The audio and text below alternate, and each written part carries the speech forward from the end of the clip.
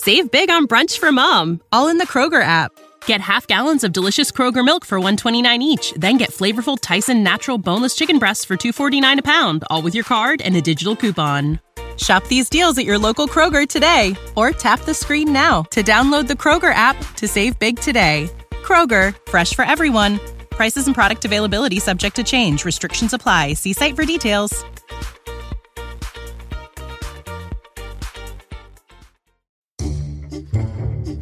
Welcome to Standing By, an after-show special with our star-studded cast of The Bystanders, hosted by creators Jacqueline Hales, Heather Morris, and myself, Ash Linsian. You may know today's guest as Chuck Bass from Gossip Girl, or Vincent Swan from White Gold, or my personal favorite, Rick the Killer from The Bystanders. I'm, of course, talking about the delightful and funny Ed Westwick. Enjoy. Hi, I'm Rick, the Killer. Holy Rick! That's a beautiful man. That man is a killer? I'm also a plumber. Has life thrown you a clog you can't get rid of? Yes. Is there a leaky pipe getting everything you love wet? Yes. Yes. Do you need someone dead but you don't want to do it, see it, or have any part in it? Yes. He can do flips. Leave it to me, and watch your stubborn problems slide down the drain forever. And nunchucks? More like Rick the Thriller. Just click the link below and let me take care of you for once. Oh, and P.S. No cash, no American Express, and most importantly, no refunds. See you soon. So, Ed Westwick, thank you for joining us. For starters, I'm curious, as we all are, what drew you to the role of Rick the Killer? I hadn't done anything like this before, and saw it as, for a number of reasons. I thought it was absolutely hilarious, and then a chance to really kind of experience what it was like to perform just with a voice. And that was something that was very, very appealing, and I always like to try and find a voice for the character, and I tried a couple of things which weren't what I went with in the end, but it's always just it was going to be an interesting kind of process, to find that character and it just be about the voice, because as an actor, you guys know, it's the whole thing usually, it's all of that. But it was particularly interesting to kind of go through that process, knowing that it would just be my voice. So yeah, it was all of those reasons. It was funny. It was about the process, and yeah. So you hadn't done any voice stuff before? I don't think I knew that. I think, I feature in one episode of Family Guy, which I remembered actually. I'd completely forgotten I'd done it, which is strange.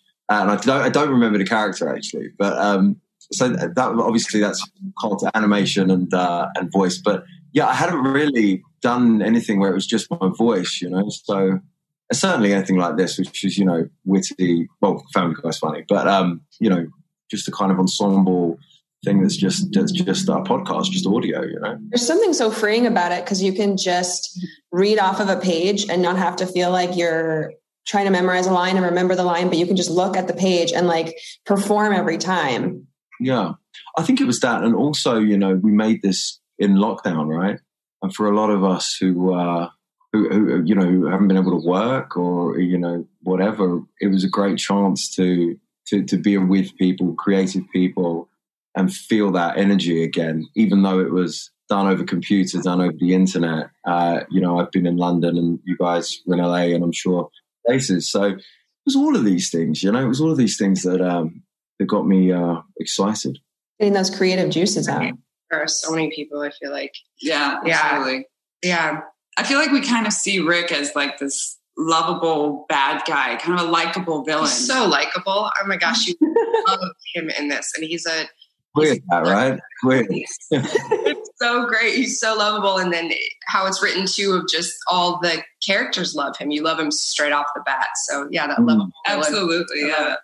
Do you have a favorite likable villain? A favorite likable villain? Oh wow, that's it's interesting. But I'm gonna answer a really obscure answer right now. I can't think of anyone, but I'm gonna answer with this. There's a line that 50 Cent says, right, which is about this kind of concept. And he says, I watch gangster flicks and root for the bad guy, turn it off before the end because the bad guy died. And like, it's funny, right? Because you just, sometimes we do. We like to watch these guys. I'll tell you what, I watched a film recently called I Care a Lot with Rosamund Pike.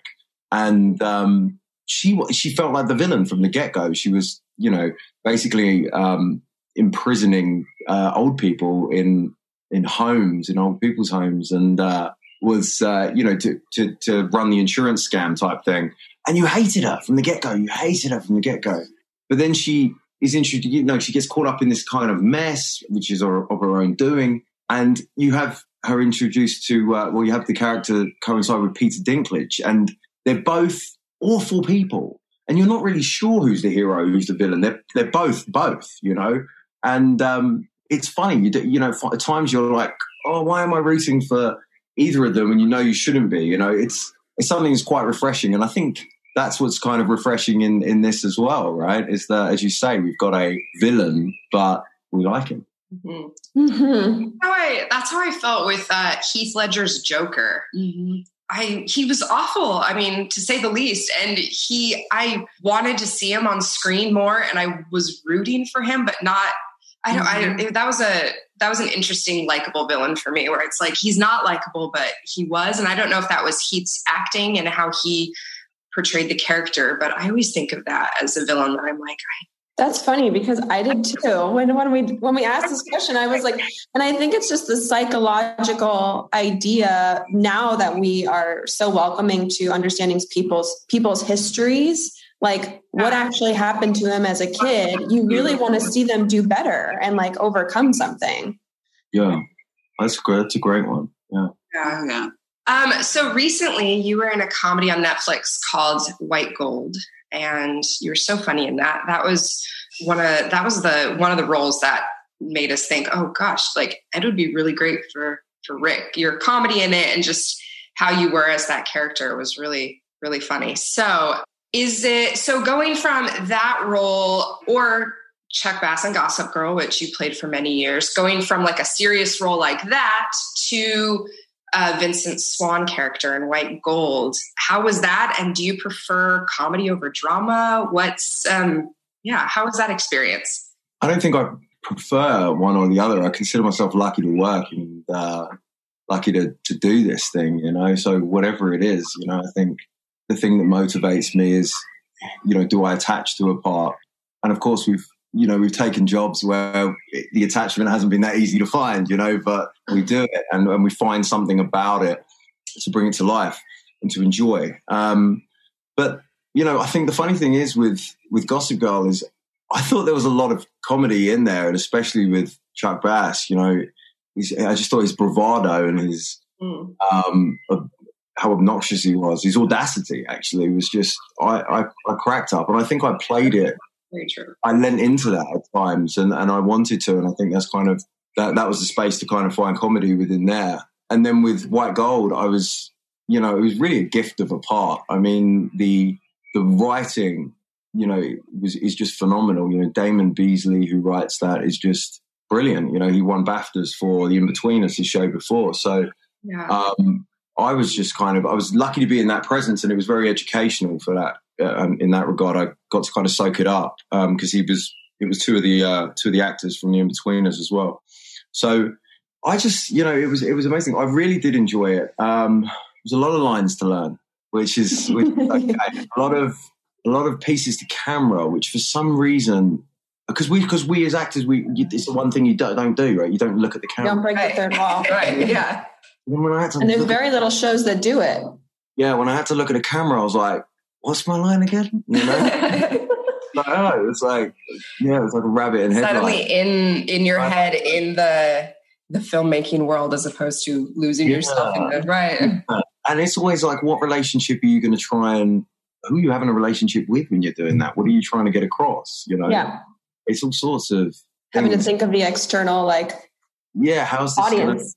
Because I think at the beginning, he was like, oh, Damon, the director, he was like, oh, let's just have, it should just be conversational in general. And I was like, no, I'm going to just snap into this stuff, And so I was doing that. But anyway, it was look, I love doing it, and it was great doing this Bystanders with you guys as well, because again, it was comedy again. And, I think people have seen me in Gossip Girl a lot, and they see me doing these brooding stuff. And I'm honestly, I'm just like, I love to be a goofball, so like at any chance I can get stuck in on some of that goofiness. You showed us. No, not at all. I was just saying any time I can get stuck in on some goof from there. You definitely showed us that with this character, because at the time we were trying to figure out but we wanted to have the option of Rick maybe throwing us a curveball with his character. So I remember us asking you for quite a range of zaniness goofiness, and you gave it to us in the funniest way that I hadn't seen before. And it was really fun to listen back to, and also gave us a lot to choose from of, how do we want this character to go? Like, do we want him to be just this different type of guy, or still just this kind of more sexy, stoic thing with just hilarious lines that come out of that? So, but what you do so well is you get some goof in there. You take comedy and you make it serious, and that's what we've talked about. Karen Hui and Jim Lau recently. We were saying there are some of the characters in the show, and they were like, the best comedy is when you take it very seriously, and you do that really well. Yeah. I think it's interesting as well with because I've had things in the past, right, where we've got classic audition. I'll go in to an American character, and I introduce myself. They hear my voice. They're like, "Oh my god, do it in your voice." And you're like, "All right, first of all, I've come in and I've prepared it in an American." Really. The second thing is what people don't realize a lot of the time is it changes everything when you change a voice, you change a character, and because like the way certain words sound or just how a joke's going to land, they might not land if it's in an American voice or an English accent. It might just not sound funny.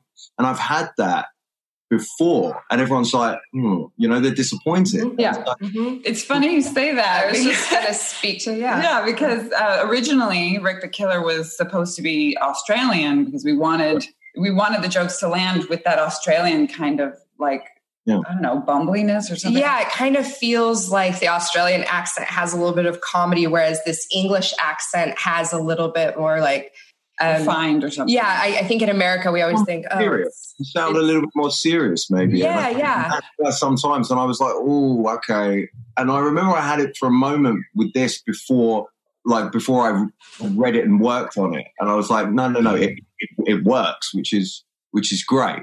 So there's always those things to kind of, to consider, which makes it another challenge, which makes it interesting, which is awesome, Yeah. What's funny is sometimes if I have an audition coming up and I don't quite hear the way that I want it to sound, or, not trying to like put myself in the position of like judging myself, but I'm like, I don't hear it. I'll give myself an accent. And I've actually had it in acting classes with Ash, where they'll make me do an accent, and then I just hear it so much better. The jokes or the lines, I'm like, oh, that's how it's supposed to sound. Okay. And then I'll go back to an American accent. It's very weird how we discover that.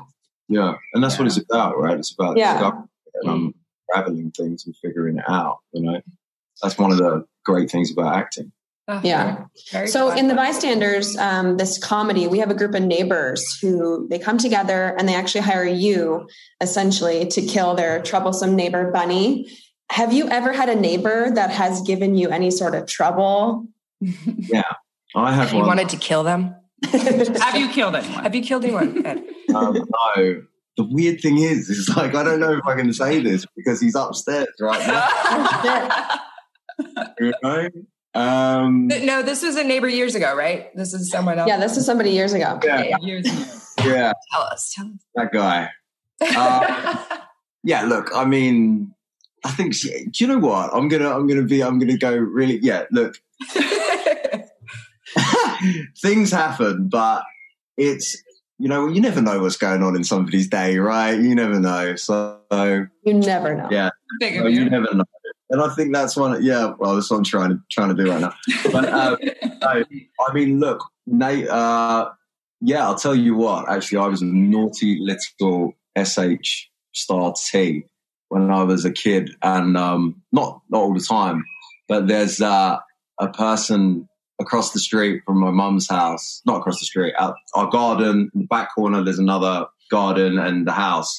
And I used to kick my soccer ball accidentally all the time over into their garden, and they hate it, you know? And so there was a little bit of tension between us. And I remember like my dad on the shed roof, like was trimming like bushes, and she'd be screaming at him or something. Like, it was ridiculous because a few branches went in the garden. Anyway, and I think my dad might have, you know, I think it was the summertime and he had his shirt off, and I think he was, you know, made a funny gesture at her. I don't remember. But anyway, it was, but I was pretty bad. I went round the street to the front of their house, and I remember their son was visiting, and he had this car and he had the sunroof open, and I was eating jam on toast, and I went and threw it through the sunroof. Oh no.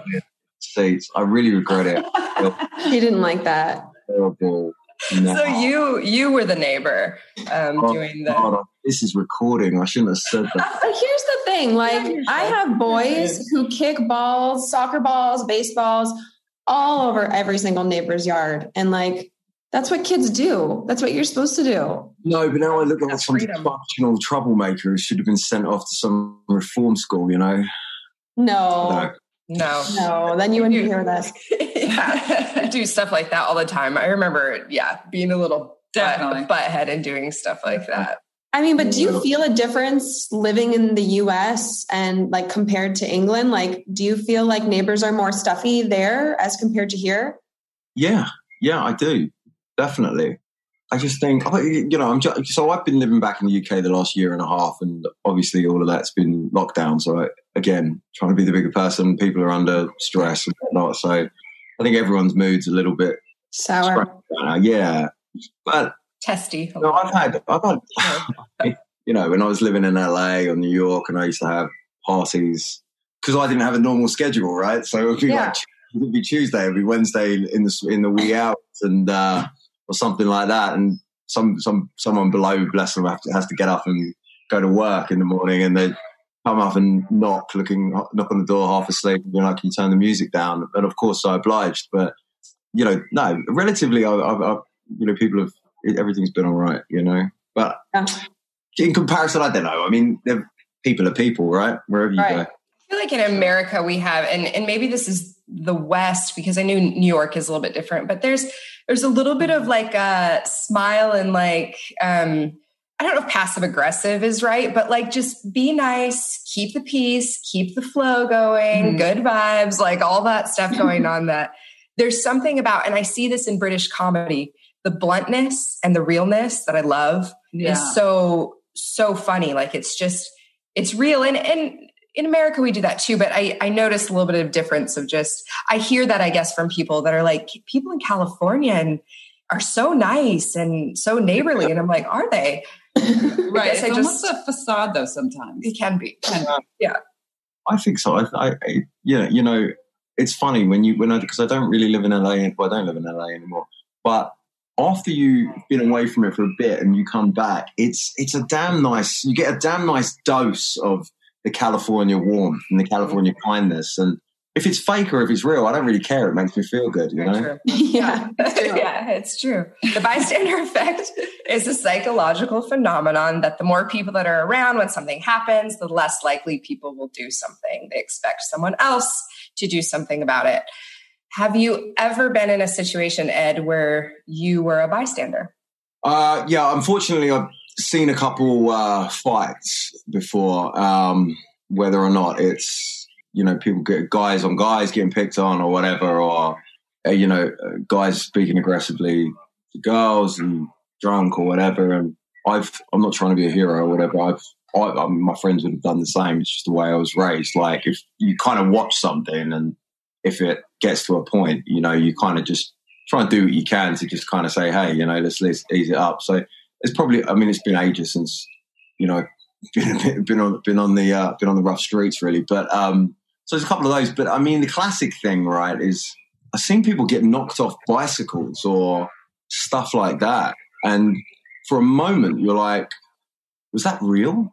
You know, was that real? You know, that kind of shock. And then you kind of watch around to see if anyone does anything. And actually, in every time that's happened to me, which is only a couple, other people have got there before that bit kicked in me. So I wouldn't say I'm the guy that goes, whoa, vroom, straight in. But I would like to think, obviously, I'm pretty sure I would go and help, you know. But yeah, it's a fascinating concept. And the idea that I think part of it's like, you know, if there's more people around, you know, everyone's less likely to do something. Is that?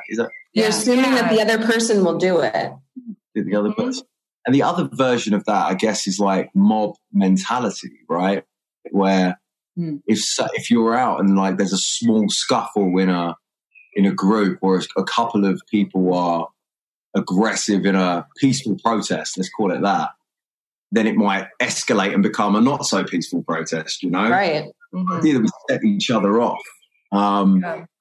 Yeah, you never know when you can intervene, because it almost seems like, okay, well, am I about to get seriously hurt or what? Yeah, it's true. The circumstances depending. And it's like you said, Ed, like that moment of kind of assessing, seeing what's going on, seeing if it's your business or not. But there's certain circumstances where I think you have to make it your business, but not every, I don't know. There's also a time and a place, especially if you're driving. I find, you know, like especially if you're on the freeway, you know, and you're going and you see something going on, there's always that ping of like, do they need help? Oh, yeah. Do I stop? Now I'm like an exit past it. You know? And you're like, I'm an exit past it. Right? Someone will help, or they have a cell phone, or they have whatever.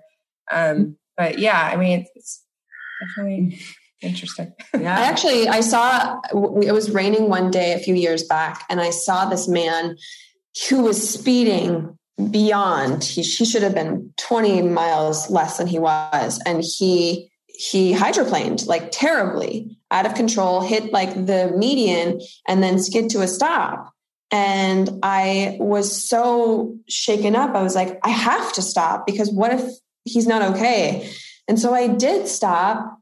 And, you know, then my feelings were almost a little bit hurt, because he was like, no, I'm fine. Just keep going. Like, he did not want me to be there. He didn't want anybody to see what had happened. He was so upset, but like, he was okay. He was okay. He just, I don't think his car, I don't think his car could even move after that. I mean, it was just, like. Thing happened to me in LA with hydroplaning as well. There was this car. I mean, it was pouring rain, and everybody on the freeway is going like 30, like so slow. This car just comes terrorizing through and you know, just honking on everybody. And up the freeway, I see she's hit a pole. It's fallen, all of that. Oh my God. It was one of those moments like, do I stop? But I saw that a bunch of other people had stopped. There were like 5 other cars that had stopped. So I just went on my way thinking, okay, they don't need another person, but I don't know. Do you still stop? Do they still need another person? Do you still stop? There's also probably those people who really, really shine in those situations, you know? Yeah. Those people like looking around driving, looking out for like the terrible thing that's about to happen, and they're there, you know. I mean, imagine, you know. Yeah, they drive around just to find those things. Drive around looking to help. Yeah. I love that. The heroes. So to that note, like if there were some sort of live action version of The Bystanders, and for some reason you couldn't play this part, you weren't available for it, who would you pick to play your role as Rick the Killer? Will Ferrell.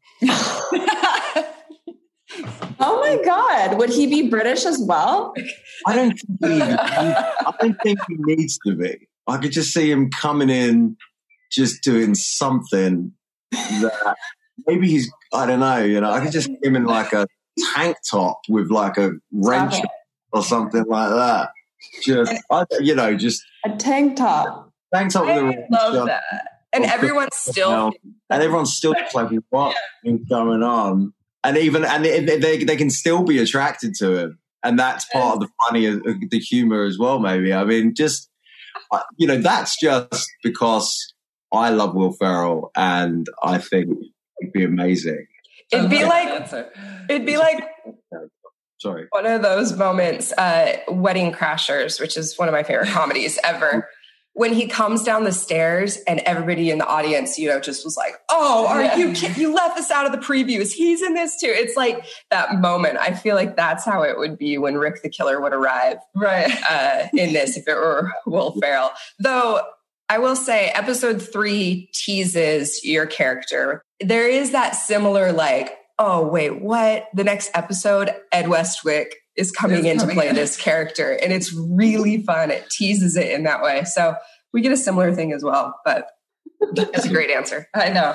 Well, Ferrell has quite the presence too. So that would Joe Ferrell. That's great. I love that. I did not expect that at all. Me neither. I love it. I'm a little curious. Ed, how did you get your acting start? How old were you when you started acting? You started over in England? Yeah, I did. I started working when I was 17. I found myself on a film called Breaking and Entering, which was directed by an amazing director, Anthony Minghella, who won the Oscar for The English Patient. And how that came around is there's a thing in the UK called the National Youth Theatre, which is a group of it's a theatre company for youth. So I think it's 14 to 21 or something like that. And you audition to get in. And then if you get accepted, you go on their 2-week course in the summertime in London. And after that, you're then part of this community and they put on productions and do a bunch of different stuff. And so I auditioned and when I was 16 and I got in. And I did the course, had an amazing time. And then I, kind of went back to normal life. I just finished school because we finished at 16 and then I did some further education. And then I got an email to go along to an open audition basically for this film, Breaking and Entering, which it's just so strange now that I understand the business a bit that these 2 roles were being cast in that way. But he just wanted to it was completely unknown.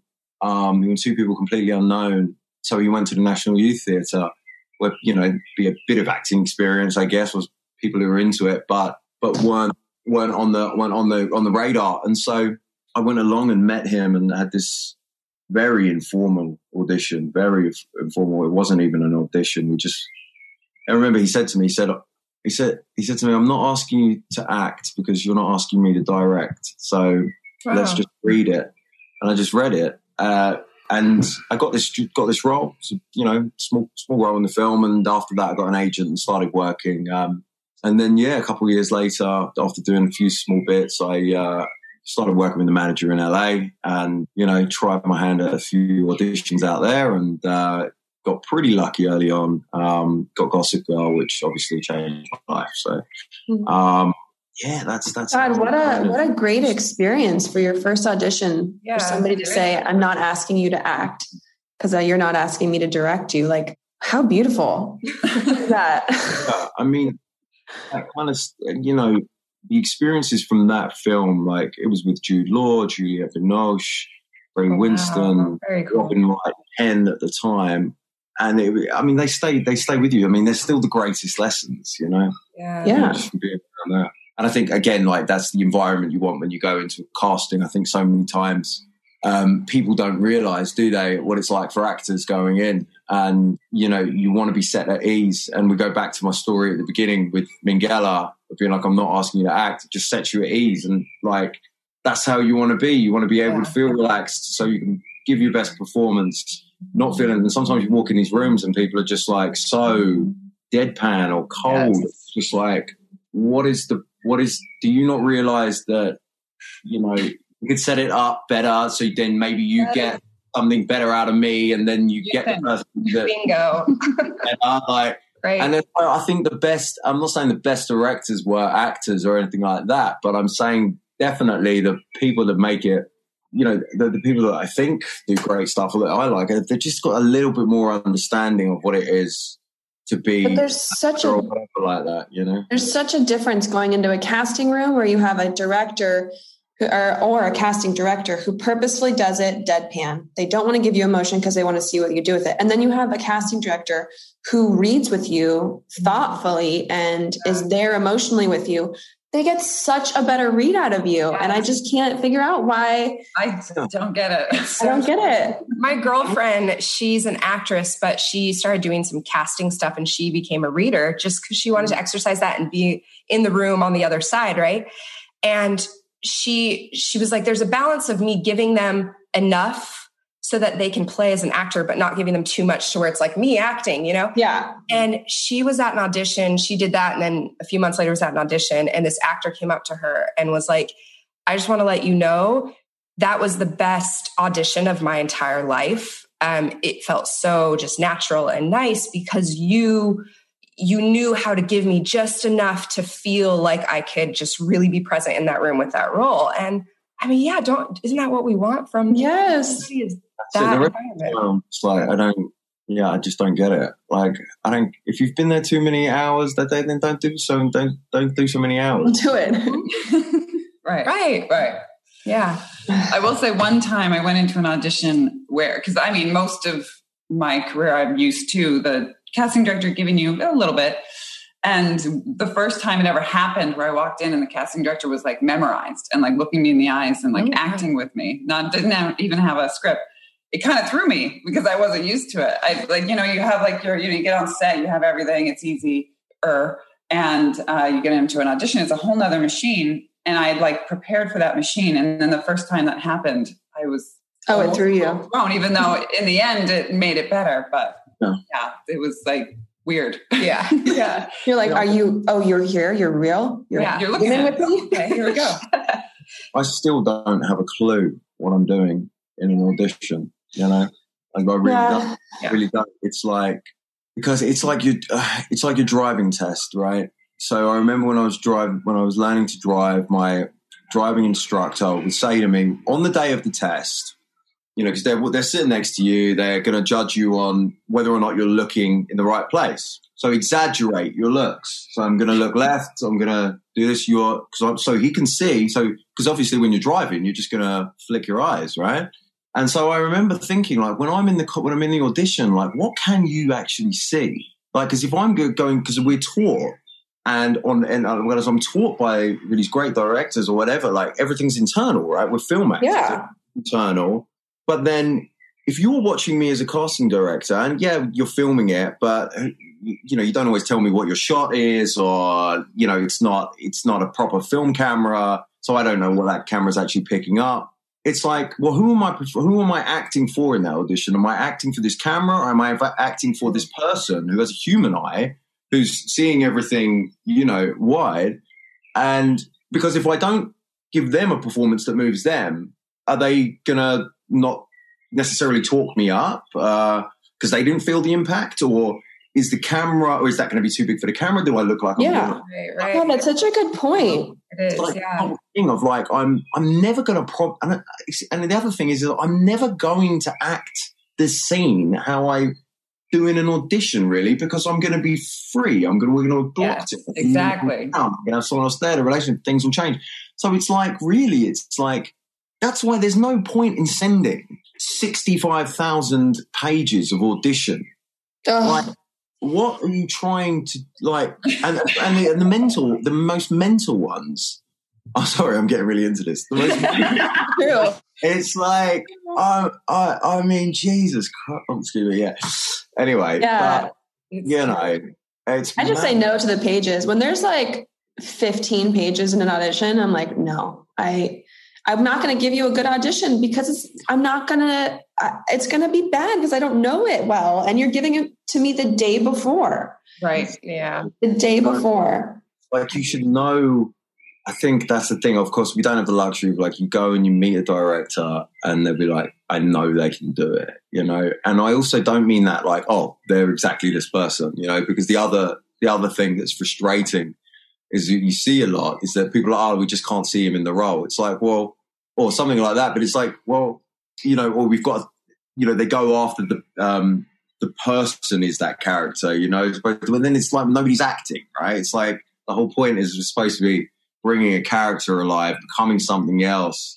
And it's just, I don't know, man. It's one blow. Yeah. So basically, the end of this should be, hey, let's just make our own stuff, hire ourselves, and that's, work with all our friends, which I started noticing that with like the Adam Sandler camp and there's so many of these groups of people that just hire their friends over and over. And there's something so fun about watching those movies and you get to see some of the same players.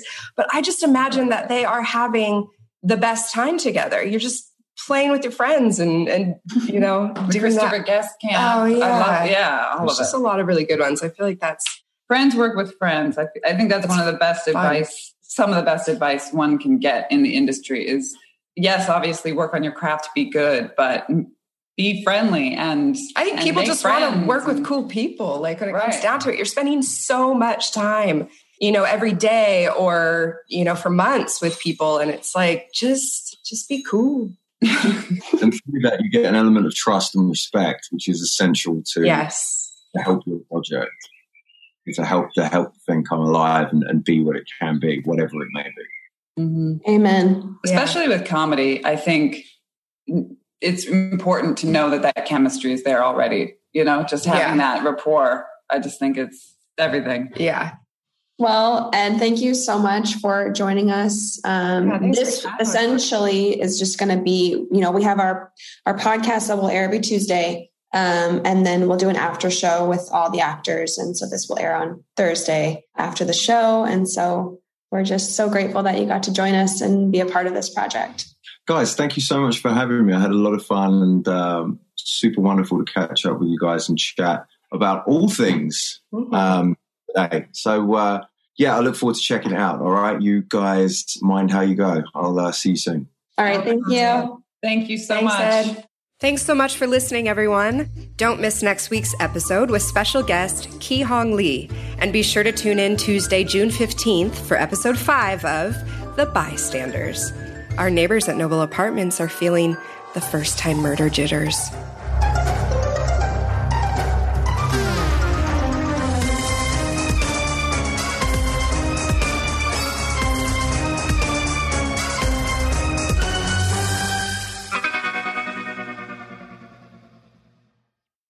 Save big on brunch for mom, all in the Kroger app. Get half gallons of delicious Kroger milk for $1.29 each. Then get flavorful Tyson natural boneless chicken breasts for $2.49 a pound, all with your card and a digital coupon. Shop these deals at your local Kroger today, or tap the screen now to download the Kroger app to save big today. Kroger, fresh for everyone. Prices and product availability subject to change. Restrictions apply. See site for details.